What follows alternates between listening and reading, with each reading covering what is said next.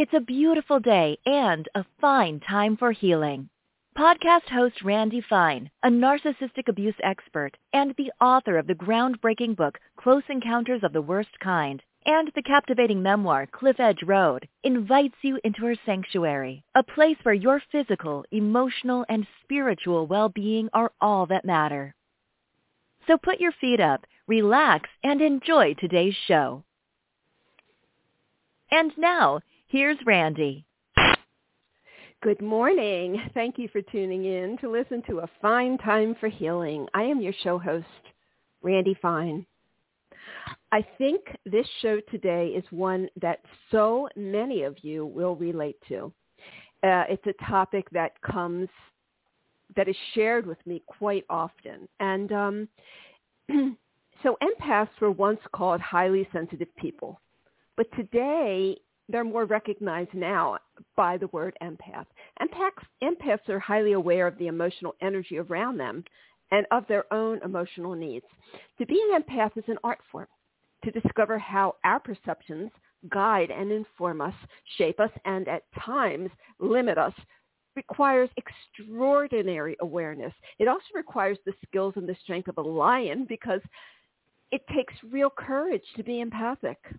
The good news is that there are ways to protect yourself while living with an open heart.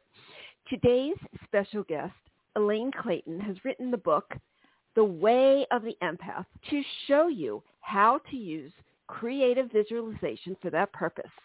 It is a guide for every empath and spiritually sensitive soul to explore either abilities with exercises, explore their abilities with exercises, affirmations, and creative journaling, as well as methods to protect themselves. We certainly need that. Elaine Clayton is an artist and author-illustrator of several books for children and adults on intuitive intelligence.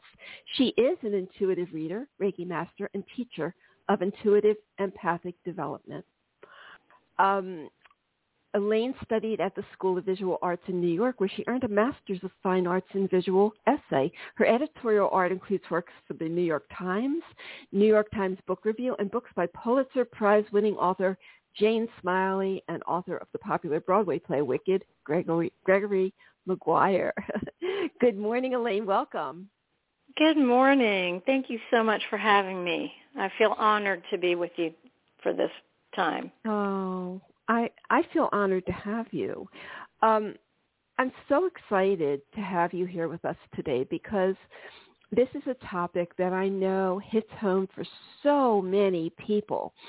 As someone who deals with emotional abuse, mainly emotional abuse, and often it starts in childhood, this is such a widespread it's something that affects all of us, really, so many of my listeners. So why don't we start off by talking about how you define an empath? Well, that's a really interesting way to start because I think there probably, for as many people as there are, what it is to be an empath would have, definitions, considering everyone has their own orientation. For me, an empath is someone who doesn't even mean to, but naturally is predisposed physiologically to feel the feelings of others or to perceive the feelings of others in a way that those around them do not. So, and I think we can break it down because there are people who are really empathic and they do it more in an intellectual, mental process where they can think and surmise that something is a painful ordeal or something is not fair or not ethical. And that's terrific because we need that. And then there is the natural empath born with this ability to feel, and it is as if it enters into the nervous system, into the energy centers of the body automatically without thinking first, right? No thinking yet that you could be aware of, just a sudden shot of feeling.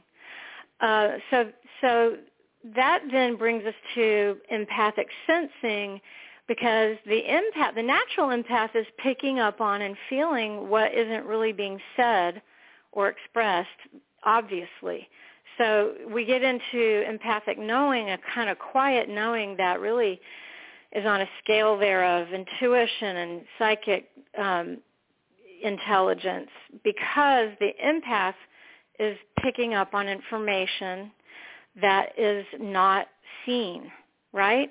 So everyone else doesn't really seem to pick up on some things that the empath is standing there soaking up, if that makes sense. Absolutely, it does. So we can be born this way, or we can develop it. We could acquire it based on our situation. And I would imagine that really happens in childhood, right? If we acquire it.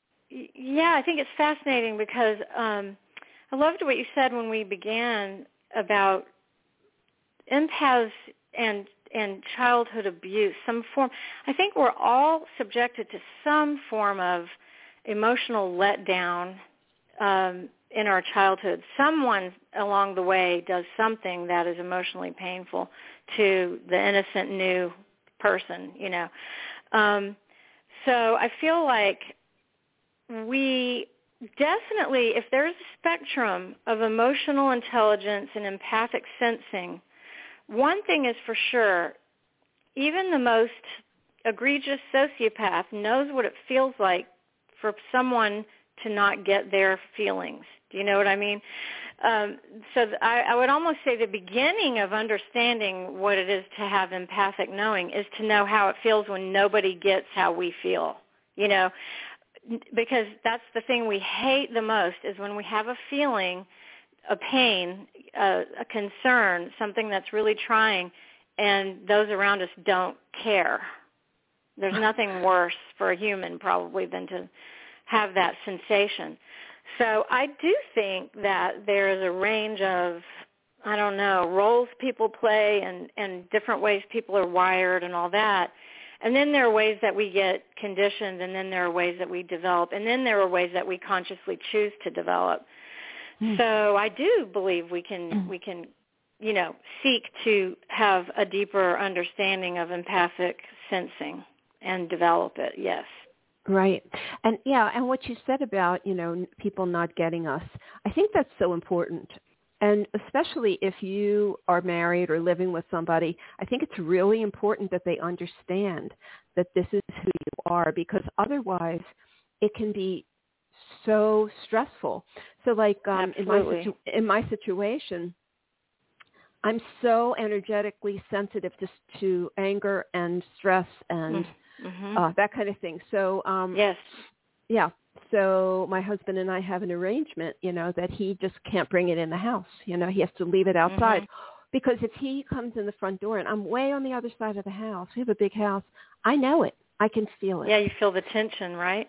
I feel it right away. So, and I can't handle that, because after years of childhood emotional abuse and the recovery from it, my adrenals are very easily overwhelmed.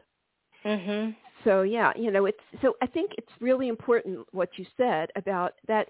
People have to understand us in order for us to really feel comfortable. Otherwise, the only way we'll feel comfortable is being alone, and that's not good for anybody, right? No, and what's so challenging about this is that the natural empath will automatically, in their wound, really, I mean, I think it's easy to feel wounded and susceptible to pain because of exactly what you said. Your nervous system is, your endocrine, every system in you is picking up on, you know, levels of tension and all that. But because we're that way, it's really easy to be in a relationship with exactly the person who also has wounds, but may be more narcissistic.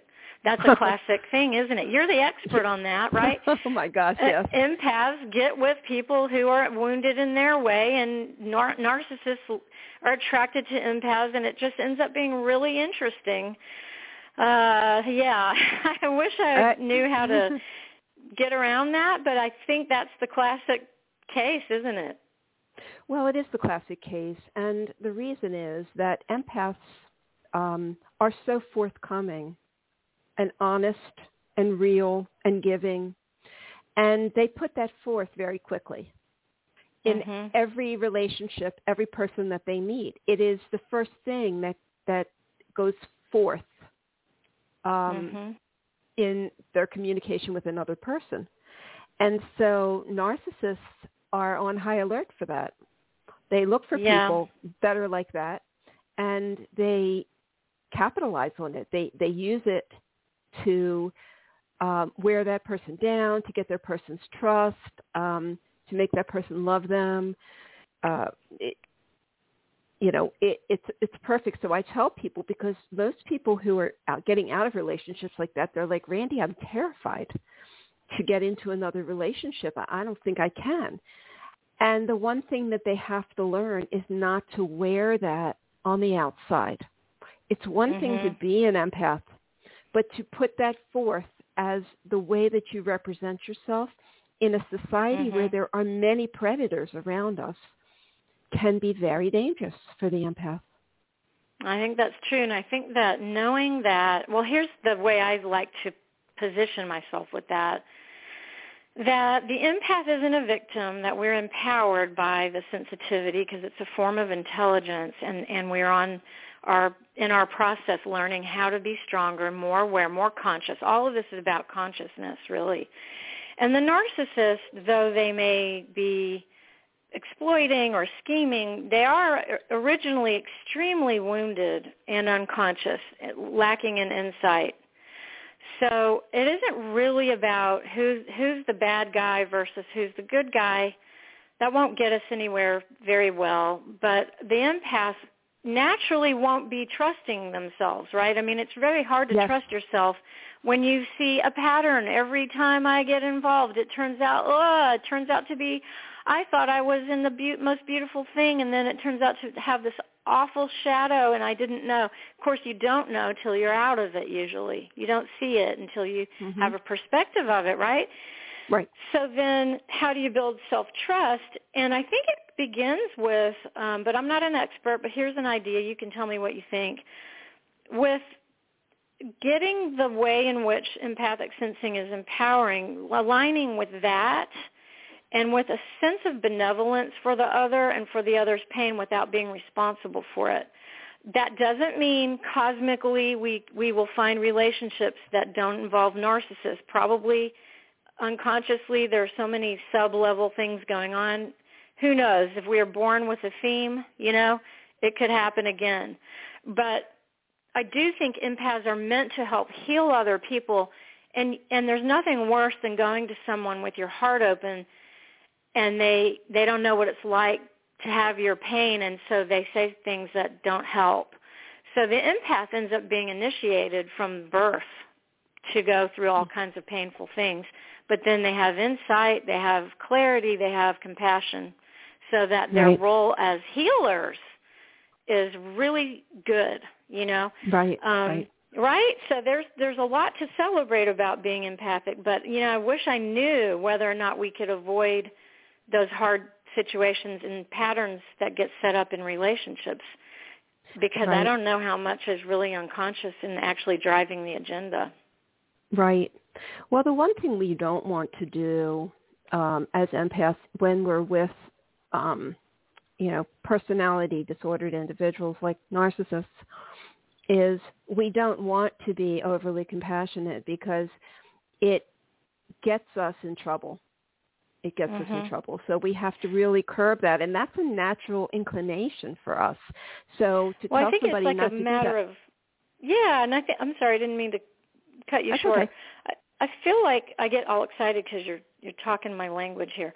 But I think the compassion will be there. We can't cut it off, but it's how to use it in a way that's healthy, with a healthy emotional boundary. So you're going to feel it, right? But it's the ego that says, and the ego does its own thing, but it does compel the person to automatically want to fix it. So then we have to be conscious of the ego doing that and say, ego, you're great, you're really wonderful. However, I wasn't there when this person's original wound happened. I only just met them. I'm not responsible for their life story. I don't actually think I feel good around this person, because that's the other part. Not only not being responsible for other people with that compassion, it's that the feelings as they arrive and then sorting through them and trusting it. How many times will an empath say, I really did know I didn't feel that comfortable around that person, but I loved them, I cared about them. It gets murky because people are such beautiful facets. Everyone's like a mosaic. Everyone has something extremely beautiful about them. So the empath will say, but I fell in love, but they did this, but, people get love bombed, the whole thing.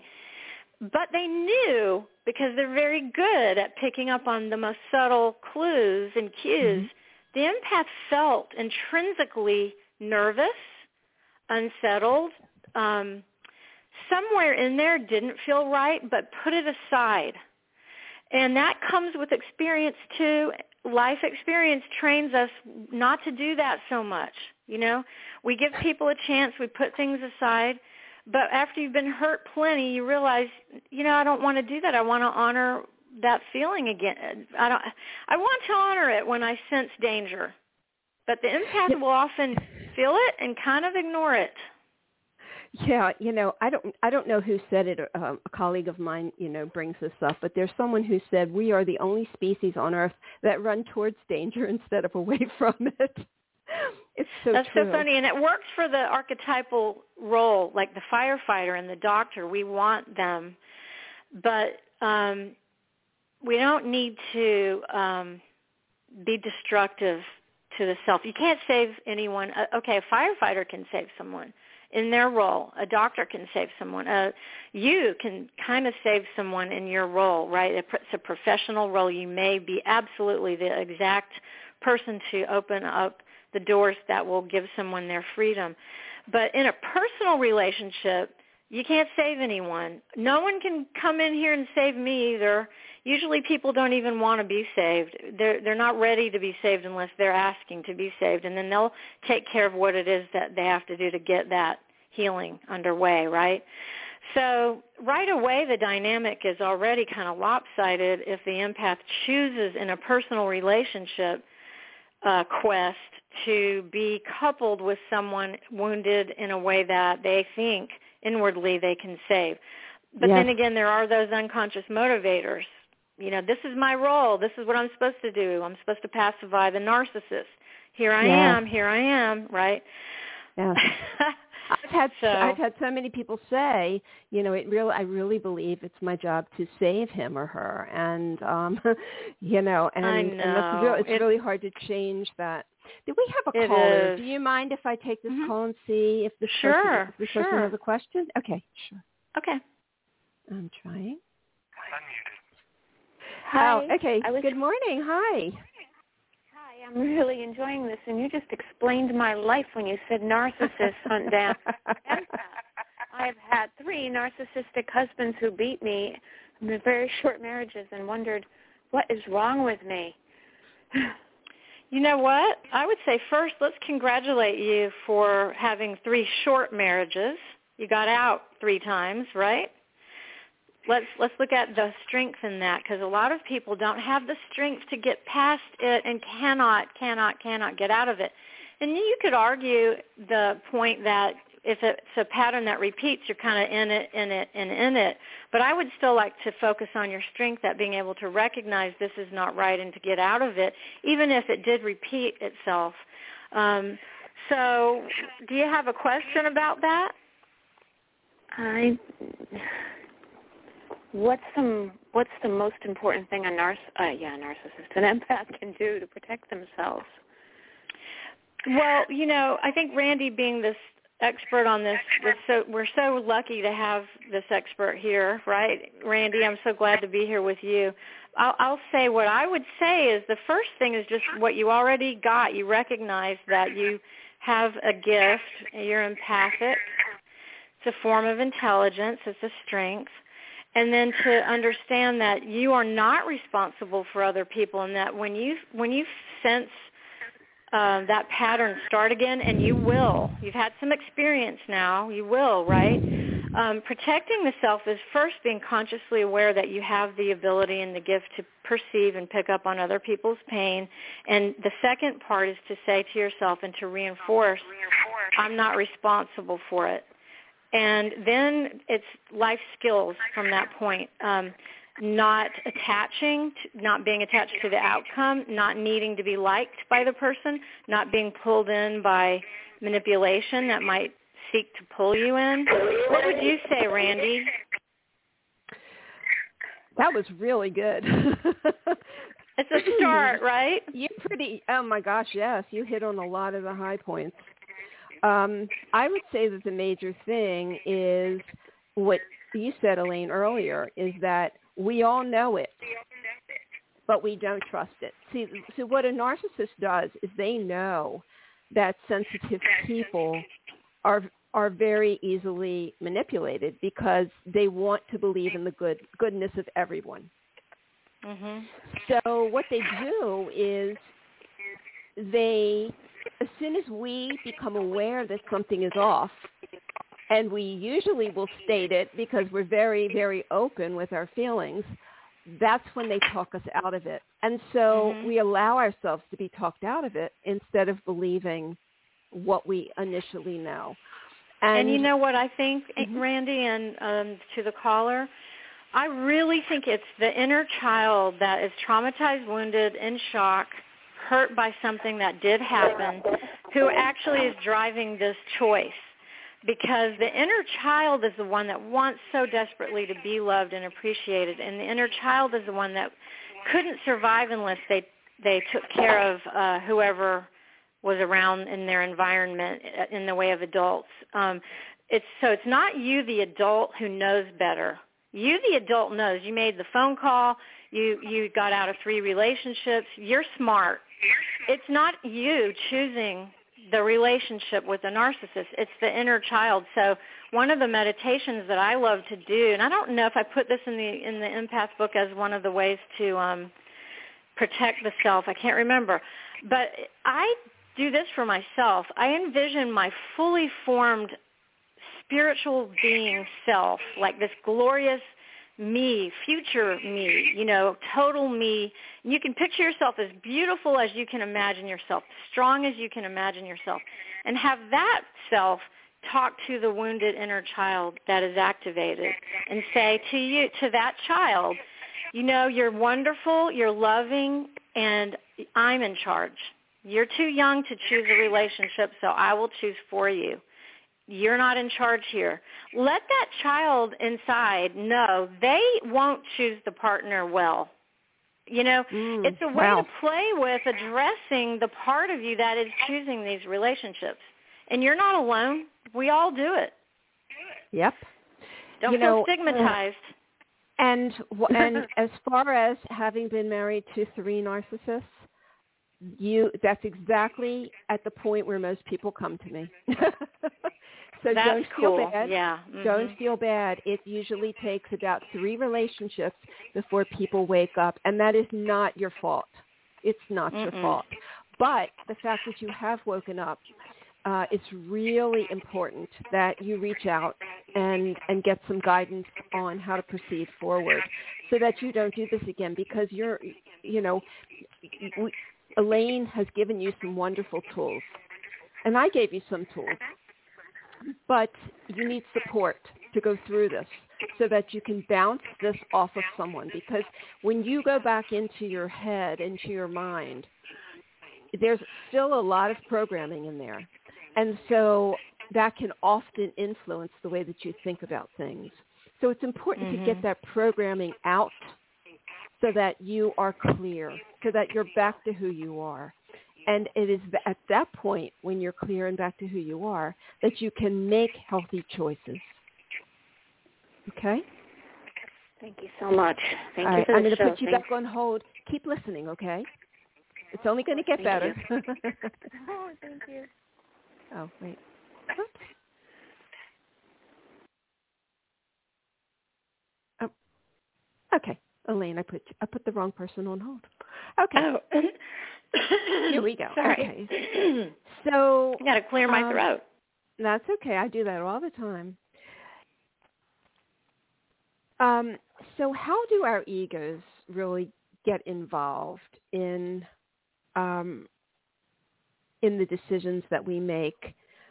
This egoic pain that you talk about in your chapter, The Ego's Drive to Win. Mm-hmm. Well, I think so. We have an ego, right? We have, and we won't go into all the facets of the ego, except to say that there's a light side and shadow side to everything. The ego is this great force that gets us to feel a sense of life, to feel alive, and to go choose things and use our free will and go become something that we want to be. In other words, our aspiration is there, and I think it's in part because we do have our own personal ideals. We're each individuals and we're unique, and the ego can help us do these things. In fact, the ego helps us spiritually make decisions and then learn the best lessons we ever could have learned in life, or to at least go through some life initiations. So it's just that some of those times the ego is destructive, and sadly I think our society really focuses more on the ego aspect that is about win-lose dynamic, winner or loser, very black and white thinking. Mm-hmm. So we don't see anything in the middle, and we set up our entire social system based on winning and losing, teams. Very early on, the child learns at school, if I'm right, I get rewarded, I get a gold star. If I'm wrong, I'm embarrassed in front of the whole class. I'm humiliated. I may even have to put my head on my desk. I may be put in time out. I mean, et cetera, et cetera. There are 1,000 ways that we shame each other from a very early age. So we're conditioned to shut off any part of ourselves that may balance out the force of the ego and its destructive power. So I don't know if that really answers what you were. It does. Yeah, going, it does. Yeah. I mean, it does. It's always, there's always that struggle. It's a good thing, but we have to. I know that I have to sometimes curb my ego in the work that I do. But me too. I mean, it's there, right? It's always there. Mm-hmm. Mm-hmm. And it's not bad. It's natural. We are human. We are alive. We are supposed to strive to live, to survive. We need the ego. We're not in heaven. We're on earth. And we can bring heaven here, like loving others and offering help like you do for people. That brings heaven here because it's offering love through information, through care, through time. That's the part of us that isn't concerned with winning or losing. It's concerned with giving help to the other. Yes. The ego is natural. So I think where it gets ugly is when the ego thinks it's real and thinks it's supreme and thinks that that dynamic of win-lose is real and that competition is defines our worth, which it doesn't. So true. You know, I wanted to read this section where you say staying in the flow because, oh my gosh, is this true? I'm going to read this. Empaths suffer when they become locked into rigid timelines and demanding schedules. They need a more serendipitous disposition to feel plugged into the universal empathic zone. There are times when a strict schedule is necessary, of course, but in general, most empaths prefer an organically supple schedule, overly regulated existence. Oh, yes. Empaths can work within structures, but their sensitivity requires that they avoid rigidity.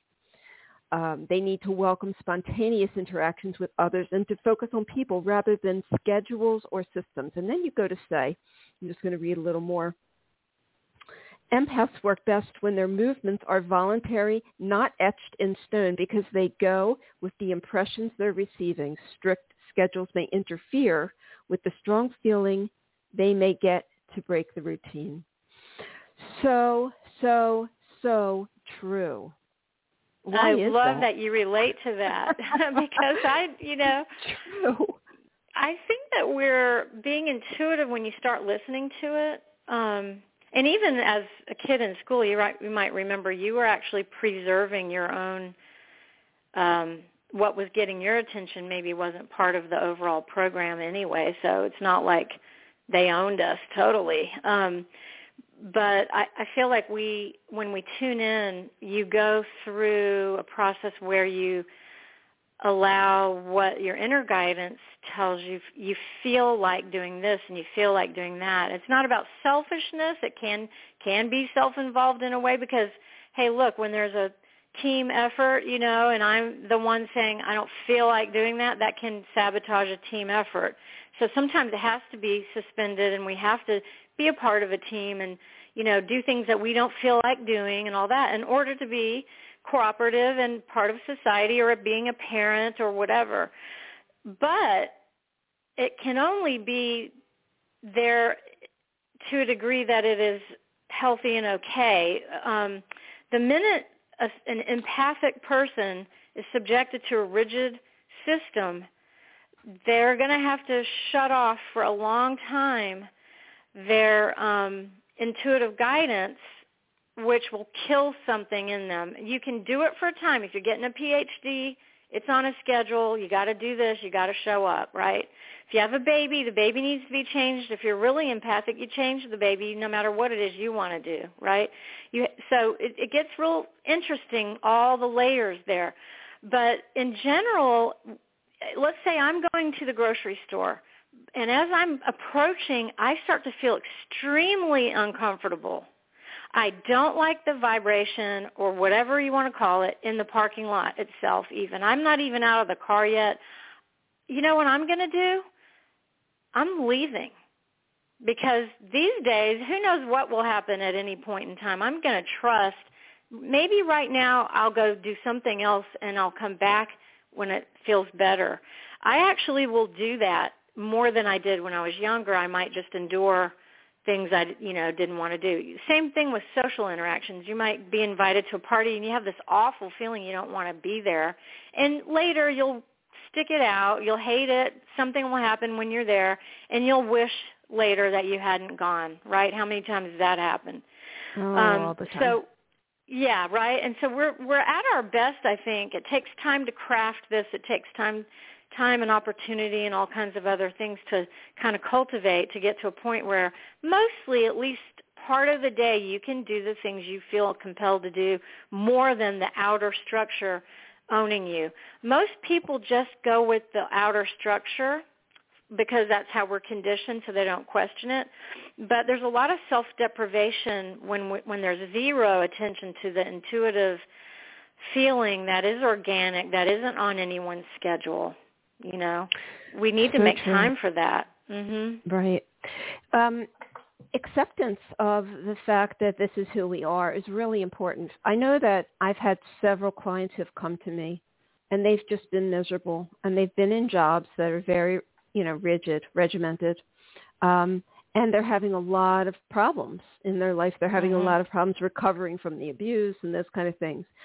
And when we recognize that they're empaths, and we allow them, and I say, okay, now you get to be who you want to be. You don't have to be this person that society says you want to be. It changes so much for people when they say, oh, I really can be whoever I want to be. They never were given that. And with my clients, the same thing, and I'm so sympathetic and empathetic about it because there's you got to say, anyone who can shut off that inner voice that says, oh, I wish I could do this. I want my dream to come true. That takes a lot of discipline for them to have developed like that and to shut off their inner kind of drive for something that's personal to them, not what the others expected. But I'll ask, one of the first things I'll ask, and I mentioned this in the book too because I think this is real important, having your own ideals. So, what we idealize is personal and unique to each of us. We may share some ideals, but what you love is a little different from what I love. And when I listen to what I love, I will know what it is I would love to do, how I would love to spend my time. when we don't get a chance to really validate ourselves based on what we love, then we're pulled off our center. The most immediate way to know what you love is just to think about food, because we rarely will eat a big plate of food we don't love. We know what we like and what we don't like. So right there, most people at least know what food they like. But I will ask people first thing sometimes, what do you love? And seriously, a lot of times people say, I don't know. I get the same thing. Yes, exactly. Yes, I knew you would say that because they're not allowed. No one asked them that before very much. What did a teacher ever say to you? What do you love? Or even what do you love about math? Or what do you dislike about it? They weren't asking. Maybe today we ask kids a lot more and we're getting better. But for the most part, most people feel subjected to, without even being aware, the rule of you aren't worthy. You're nothing unless you're what Ram Dass. I love Ram Dass, and he talks about it. We get into somebody training, where everyone says you got to go be somebody, and it's not the somebody you might want to be. It's the somebody that you're told will make better money, will have security, will blah blah blah blah blah, make the family look good, make us proud, So if you're in boot camp for somebody training your whole life, having someone say, what do you love, is kind of a big question. Wow, what do I love? Yeah. Mm-hmm. And it might be someone's spiritual role to come in and have their whole life enduring that. I don't know. I think it's mysterious. I'm real Kabbalistic. I think we have many chances, to learn through incarnations. That's just how I'm oriented. But I would still say everyone gets to go through many different experiences while we're alive. And if someone consciously finally is tired enough of doing what everybody else demands and they feel so depleted, it's so great to have support for choosing what they love and for finding ways to have their own dreams come true, So well said. That's so true. I mean, I have very similar beliefs to you. And I think, it's a spiritual thing, right? Yeah. Mm-hmm. What happens is that, it you may be able to do it for maybe the first 2 decades of your adulthood. And then all of a sudden it feels like you just can't tolerate it anymore. You get to a point where the empath just goes, I can't do this. And I don't know why. It's a breakdown. Right. Mm-hmm. Why can't I Well, fit it's a in? breaking open. Mm-hmm. Mm-hmm. It's on one hand a crisis, a breakdown. The systems around you fail. It could be a marriage. It could be a job, walking out, getting fired. It could be, who knows, anything major that shows that the inner self can't sustain the game anymore. Yes. And I guess that's when it's beautiful, when someone realizes it is a game, that their self-worth isn't dependent upon that role or that expectation others imposed. And then it's a breaking open, and then, there's a chance to grasp something else about the self that may be someone's own set of ideals and choices, and it gets beautiful then. But yes. I think life is a series of this coming and going, don't you think? Like, we have so many phases where, we exercise self-will, and then we realize we don't want that anymore. Then we realize on a deeper level, it's like a layering that gets, I don't know. Well, in a Kabbalistic sense, it's like you picture yourself, you have 100 robes on, and with each lesson you learn, you triumph in a way spiritually, so that one robe comes off. And the more we learn, the less weight we carry. And eventually, when we become fully realized, we don't have a robe on that weighs us down anymore. I just love seeing it that way, because it is really heavy when we're trying to learn all these hard things. It feels, heavy. It does. You're so right. It's heavy. It's overwhelming. And when we look at all that we have to learn or correct or, change about ourselves, if we look at it all, it's just too intimidating and overwhelming. You've got to take it in bites. That is true. That is so true. And again, I think that's where maybe the conscious and subconscious mind serve us, because, and one of the reasons why I teach stream drawing as a creative meditation method is because the subconscious, the mind has a gatekeeper, right, that's not going to let us see and feel things that are going to ruin us. So we get a little taste of some of it through dreaming and through conscious awareness meditation while we are awake, getting into a stream of consciousness flow, where a little bit might surface that we can handle bit by bit, like you said, where a little bit can come our way and we can look at the pain of it, whether it's a memory, something that impacted us, and deal with it bit by bit. That way we don't get slammed immediately too much. Some life situations do slam us and trigger all of it. But in general, I feel like our mind does serve us to try not to overwhelm us too much. It feels like we have so many chances with our experiences in life to kind of, I guess, spoon feed ourselves a little bit into conscious awareness so that we're not trapped. I love what you said. That's such a great point. And it's one of the things that deters people. Well, the lack of understanding of that is what deters people from getting help, because they feel like there's so much in there that when it opens up, they're not going to be able to deal with it. And that's not the way it works. It doesn't work that way. It works in layers. It's like the fear of a tsunami.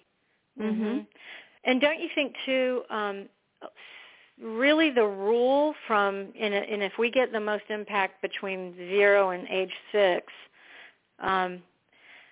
if the rule at home is keep it on the surface, we're not going below the surface, just be surface, then you're cultivated in a way that you won't be rewarded for, going below the surface there, or to bring up something that upsets people. And most of us addiction is really common, that creates black and white thinking, it's physiological situations, nobody's fault, but it happens, and it creates coping skills. And part of that coping skill is, and it's found in every family to some degree and every system, don't tell me anything true. Don't do that. Don't tell mommy she's an alcoholic. Don't tell NASA the O-rings aren't going to work. They're going to explode, and that space experiment is going to blow up. Don't do that. Don't rock the boat. There is such a thing with systems not being able to tolerate hearing a truth that you can feel extremely threatened by exposing a truth in your own family, right? So you're not going to do it. You're going to get in a relationship that you're going to feel extremely threatened if you were to challenge the partner by saying, I feel hurt when you do this, or I feel this isn't right. It's going to be hard even doing that at all, because it's a threat unconsciously, and it isn't always really a threat. It's a worse threat not to address it, but it sure feels threatening if you've been part of a system that won't allow the truth. Oh, so well said. It's so true. How are we supposed to overcome that? That's why it takes the strength of a lion, right? It does. It really does. Yeah, I mean, I'm as an adult, I'm pretty blunt at times. I don't sugarcoat anything, and some people can deal with that. Some people cannot. It's too honest, too straightforward, and not everybody likes it. But I accept that that's who I am, and that's the way that I approach things. So, well, I think it's beautiful. I actually feel I relate to that because, first of all, naturally I was like that. I would be the one to say the thing no one wanted to hear. And I tend to be that way, and it causes trouble. But the thing is, I went to a therapist when I was about 20-something, and I was about to enter into a relationship. And I had all kinds of things empaths have with relationships that weren't healthy. So I thought, I am going to be as conscious as I can be, and I'm going to overcome this. And I went to the therapist, and one of the things she told me, because I said my throat hurts a lot, and this is really good education that I use in my own intuitive practice, and you probably have a form of it too, is that when a certain energy center of the body hurts, it tells us a lot, right? She told me, well, your throat hurts because you're not saying the stuff that needs to be said. So women for generations in general have, been told not to speak up, not to say things, not to be, aggressive and whatever. But I decided at that point I would rather say it, and even if it's ugly the way it came out or whatever, I'd rather say it and get better and better at saying things better, or apologize for it not coming out the way I wanted, but at least I got it out. Because it's worse to not be assertive. If you're assertive, that's fantastic. It's really not your responsibility to take care of how others receive it. And yet, this is very true. An energy healer that I work with, we've determined that I have throat chakra issues. And it's so obvious that I do. And what she explained to me is I've learned to go from my heart to my third eye and completely eliminate or go around the throat. She said that's very common for people who have grown up with abuse. And it is about speaking their truth. And I said, but I'm so honest. But we found an area in which I could not speak my truth. And that's what I've been working on. Well, and it's a blessing in that it was that core pain, which you probably feel in your heart chakra. The heart chakra feels it so strongly, probably maybe even in your solar, because in the solar chakra, yes, when we don't feel safe in our environment, all those organs that are supposed to harmonize let us know we're not safe. Could be a combo of it was someone else's lesson. Usually when it's in the solar chakra, it's someone else's lesson, not yours to clean up. But when it's in the heart chakra, I'll know it's mine. And just tuning in, getting that bird's eye view of ourselves with those energy centers lit up, that is a real cool thing, because then you can say, well, to yourself at least activate the throat chakra by saying, I feel so much in my heart chakra over this issue. That's like a beginning of allowing ourselves to speak where we couldn't over something that was so crucially painful. And I think stream drawing is one way to do that, because it's talking, but it's using the lines drawn on a blank piece of paper to do the talking. There are a lot of different ways we can talk. We can express through art, through creative work, and dedicate the creative work to the thing that I don't want to talk about, because I'm too scared. And again, for all the right reasons. The inner child is threatened with, life or death feeling if you do talk about it, right? That's true. I relate to that because, anyone human relates to that, because there's always something there that is extremely threatening to give a voice to. Yes. It's part of our human plan. It's so true. When people say, I always ask people when I'm on Zoom calls with them, show me where you feel it. And it's usually the heart or the throat or the solar plexus. That's where everybody sort of carries it. And sometimes people will give me the whole range from the throat to the bottom of the solar plexus. I feel it all the way here, That's where we get so stuck. Subtle. Yeah. I was given the coolest dream. Sometimes I get I call them instructional dreams, and there will be scenes like a movie, scenes of characters, and then animated sections, and then there will be a voice that explains. And it was about the chakras. This was probably almost 20 years ago now, but and it was how we are not conscious, and the voiceover was explaining that when let's say when someone's angry, but they're not conscious of it, and they have a right to be angry. Something's not fair. They're being violated in some way. They're hurt or afraid. The primal chakra is activated. They're feeling threatened. They don't know it. They're not going, oh, my primal chakra is really fired up today, but they go to work and they're being caustic. Angry comes out. It just comes out in movements and voice responses, whatever, vocal responses.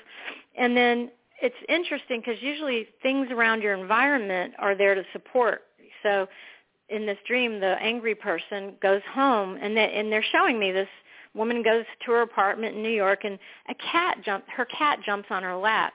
And the cat knows that her energy, because the cat can sense the energy. You know how cats do that thing where they kind of use their paws and knead? They knead on something. Mm-hmm. So the cat jumps on this person and kneads her legs, her thighs. And the over voice says, the cat is aware that her energy is stuck in her primal chakra and is trying to move it through to get it out of her throat chakra. So it's kind of interesting. So I think a cool thing to imagine is that really things around us are there to support us, even our pets. We don't know. We really don't know sometimes. Something has to happen to help us realize, oh, I didn't realize I was so angry, But in the end, one of the reasons why I love chanting Hebrew is because of the ancient sacredness, but it's a way for me to get, and the dream ended with us flying over people chanting, and guess what the last sentence of this dream was? The voice said, and the ancient scribes knew that chanting got it out of the throat chakra, got the energy out. Oh, my gosh. What a dream. I know, tell me. I know, believe me, I was so moved by this that, so one of the things I try to do all day long is I chant or sing. I use my voice, try to get stuff out, because you don't have to get out the thing that's bothering you. Sing something you love to sing. It's the activation of the energy there that gets to heal just through using it, Even better, though, if you sing something that has some ancient beauty in it, but any of the tones do. We're given music for that purpose. I think ultimately for that purpose, to make us feel love. I'm so fascinated with what you just said. It's just amazing. We have another caller. Let's check real quick and see what the question this caller has. And then I want you to tell us about stream drawing, okay? Okay, thank you. Okay. Hi, welcome to A Fine Time for Healing. Did you have a question for Elaine or something you wanted to share? Hello? Is anyone there? Sometimes people just call to listen. That's fine. It's okay. I'm going to put you back on hold. Yeah. Okay. All kinds of technical difficulties, too. Yeah. Sometimes people just, they don't realize they can click a link and connect. They just call in. So tell us about stream drawing. Okay. Well, you know how, so I'm an artist and I draw, and I was able to do some experimental things when I was teaching at a progressive independent school in Atlanta. When I was in my early 20s, I was discovering that kids, once they hit the age of reason around 7 or 8, they would get really self-conscious about freely expressing themselves through making marks. And adults would say things like, I love to draw, but I'm no good at it, so I don't do it. And I thought, wow, this is not good. So I developed and have used it since the mid-'80s, ways of drawing to keep us in that expressive kind of looseness, because fundamentally I think we are creators. That's who we are, and there are no two of us alike. So though we may do the same thing, it's not the same when you do it and when I do it, because you're unique. So when you don't do it, the whole world misses out on it. So I believe that we are born mark makers as a symbolic way of understanding that we're born to exercise our ability to create and to change a blank world, something blank, with our own marks upon it, right? Babies know it. Toddlers draw on walls as soon as they can. They draw with their fingers with the food on their tray, when they're eating. They're fascinated by the ability to make a thing change, that they can see the evidence right there. So I thought we're belittling mark making very early. We need to teach writing, so we do emphasize writing, because we live in a fabulous society that wants us to be empowered so we can read and write. The more you read, the more you're able to, not be fooled by a dictator or whatever it is. So that's worthy and that's important, but we shouldn't sacrifice the other part, which is cultivating the inner creator of all these unique individuals. We shouldn't kill it off, because then we're cutting ourselves off from the creative ingenuity that everyone has inside them. So how I had people draw was close your eyes, use your non-dominant hand, and just draw freely. And it actually gets you into a reverie, a sort of daydream, where you enter a stream of consciousness flow while you're making these marks. And it feels awesome. It feels so good to do. Just even hearing the pencil glide across the paper feels and sounds great. Then there's a second part. You open your eyes and you see what you drew, and it usually doesn't even look like what you thought it would look like, and then you gaze in a daydream way and see if you want to play with that, because really intuition and inner guidance and all that is connected to the imagination. The creative spirit is very much the imagination. It's a playful sense. It's believing that your vision can be real. Like when children, when we played Cinderella, the living room was Cinderella's dungeon or whatever, then it was the palace. It wasn't pretending, it became, So we also undermine imagination, though that's what we need in order to make the chair I'm sitting on. We need someone to imagine it to make it be real. So the process of stream drawing is to get people to not be afraid to commit a mark to paper and to use it as a creative visualization meditation method to stay in touch with your creative ingenuity and to cultivate it and let it out, and then to listen to it and to participate with it. So it serves as a way to help us create and not lose that spirit, and then to intuit, because you're having an inner conversation. When you gaze at the drawing that you made, you trust what comes, and then you write down what thoughts came. Usually the imagery that we look at gives us an immediate response. Our world knows this, and we use it, color, shape, line, and form, to make each other buy things. So we know how powerful it is to use visual imagery to make people feel lack, to buy things. But we don't use it enough to love each other. One way you can realize is that the simplest line on a piece of paper makes us feel something. So when you start to pay attention to the response you have to a simple line and the personality in a line, then you actually start feeling empowered because you have a conversation. That line looks straight and confident. Oh, but that line is sort of crooked. It looks a little bit tired. You see what I mean? We're finding, when you find the personality in the visual forms that you see, you notice what you're perceiving and your response to it. That's the beginning of an intuitive conversation. That's the beginning of intuitive knowledge, and empathic sensing is tied in with all of that, and then psychic ability is tied in with all of that. Why would we want to lose all that? We don't. We want that, don't we? So, drawing is just the most simple way. You don't really have to have anything but a pencil and a piece of paper to do it. It's not elaborate. I know I just said a whole lot real fast there, but that's basically what it is. It's to value each of us as individuals, keep us in a creative mode. Because, again, the worst thing is when you ask someone, what do you love, and they say, I don't know.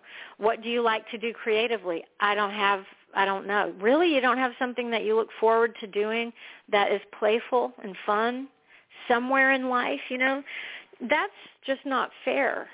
That's our birthright, to have our imagination activated and to be able to use it. This is just so fascinating. And I'm thinking, Well, like a regular-sized piece of paper, like an 8 by 10. Are we supposed to close our eyes when we do this?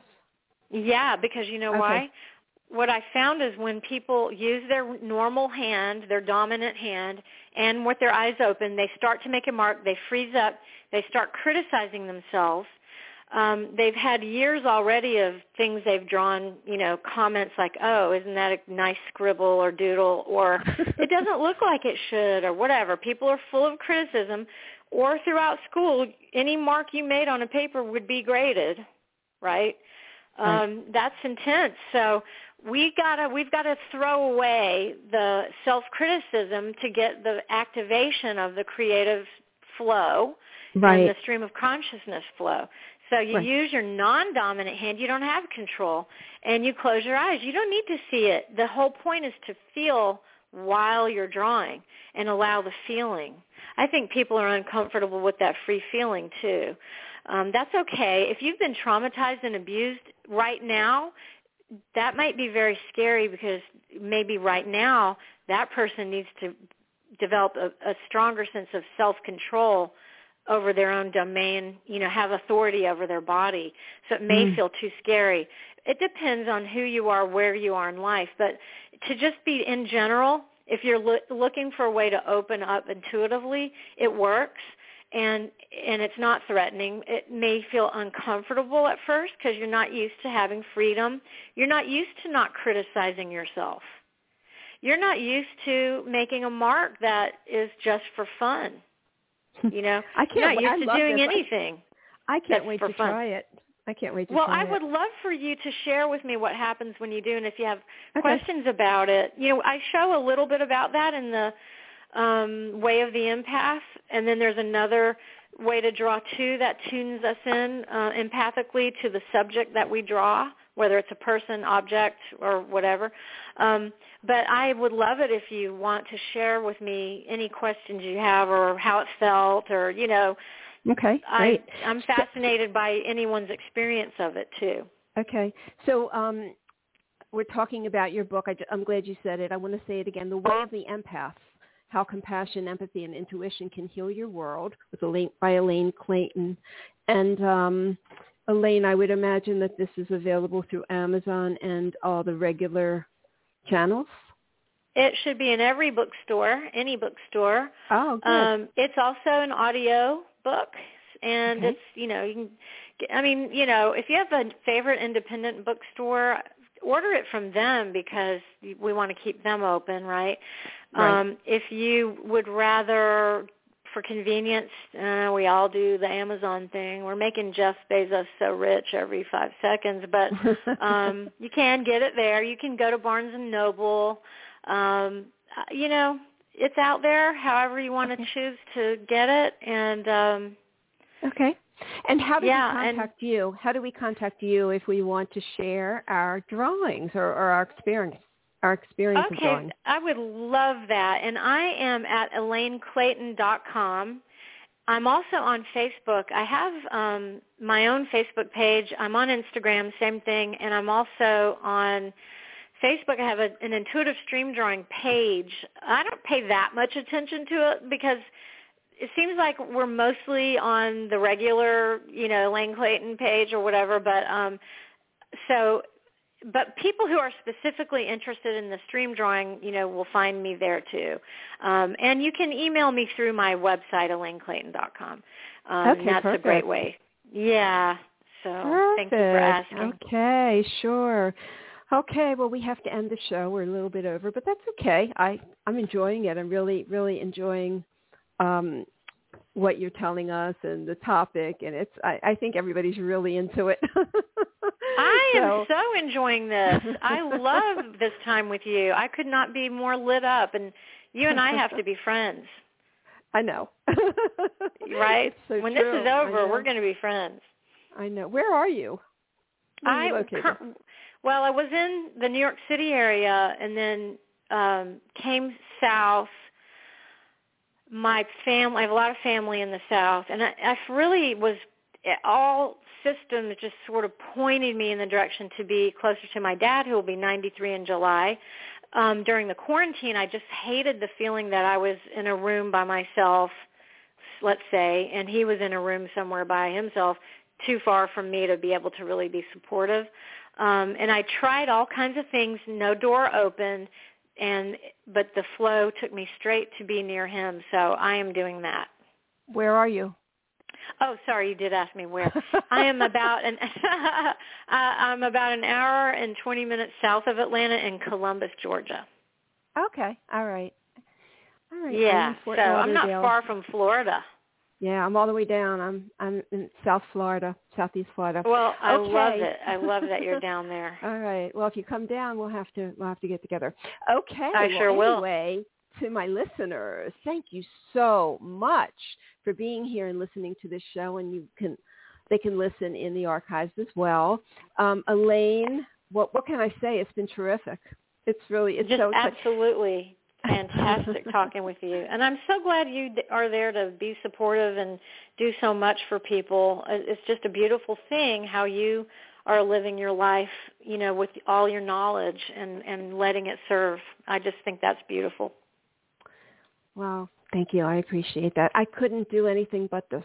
I know that you're the same way.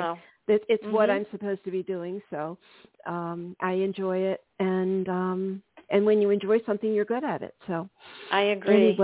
Anyway, I have to say goodbye, but we'll talk again. Okay, that's wonderful. So have a great day. Everybody who's listened, thank you so much. May joy and serenity always be yours. Goodbye. We hope you enjoyed today's show. Visit randyfine.com, RANDIFINE.com, and be sure to sign up to receive updates on the latest blog posts, events, and upcoming shows. Thank you for listening.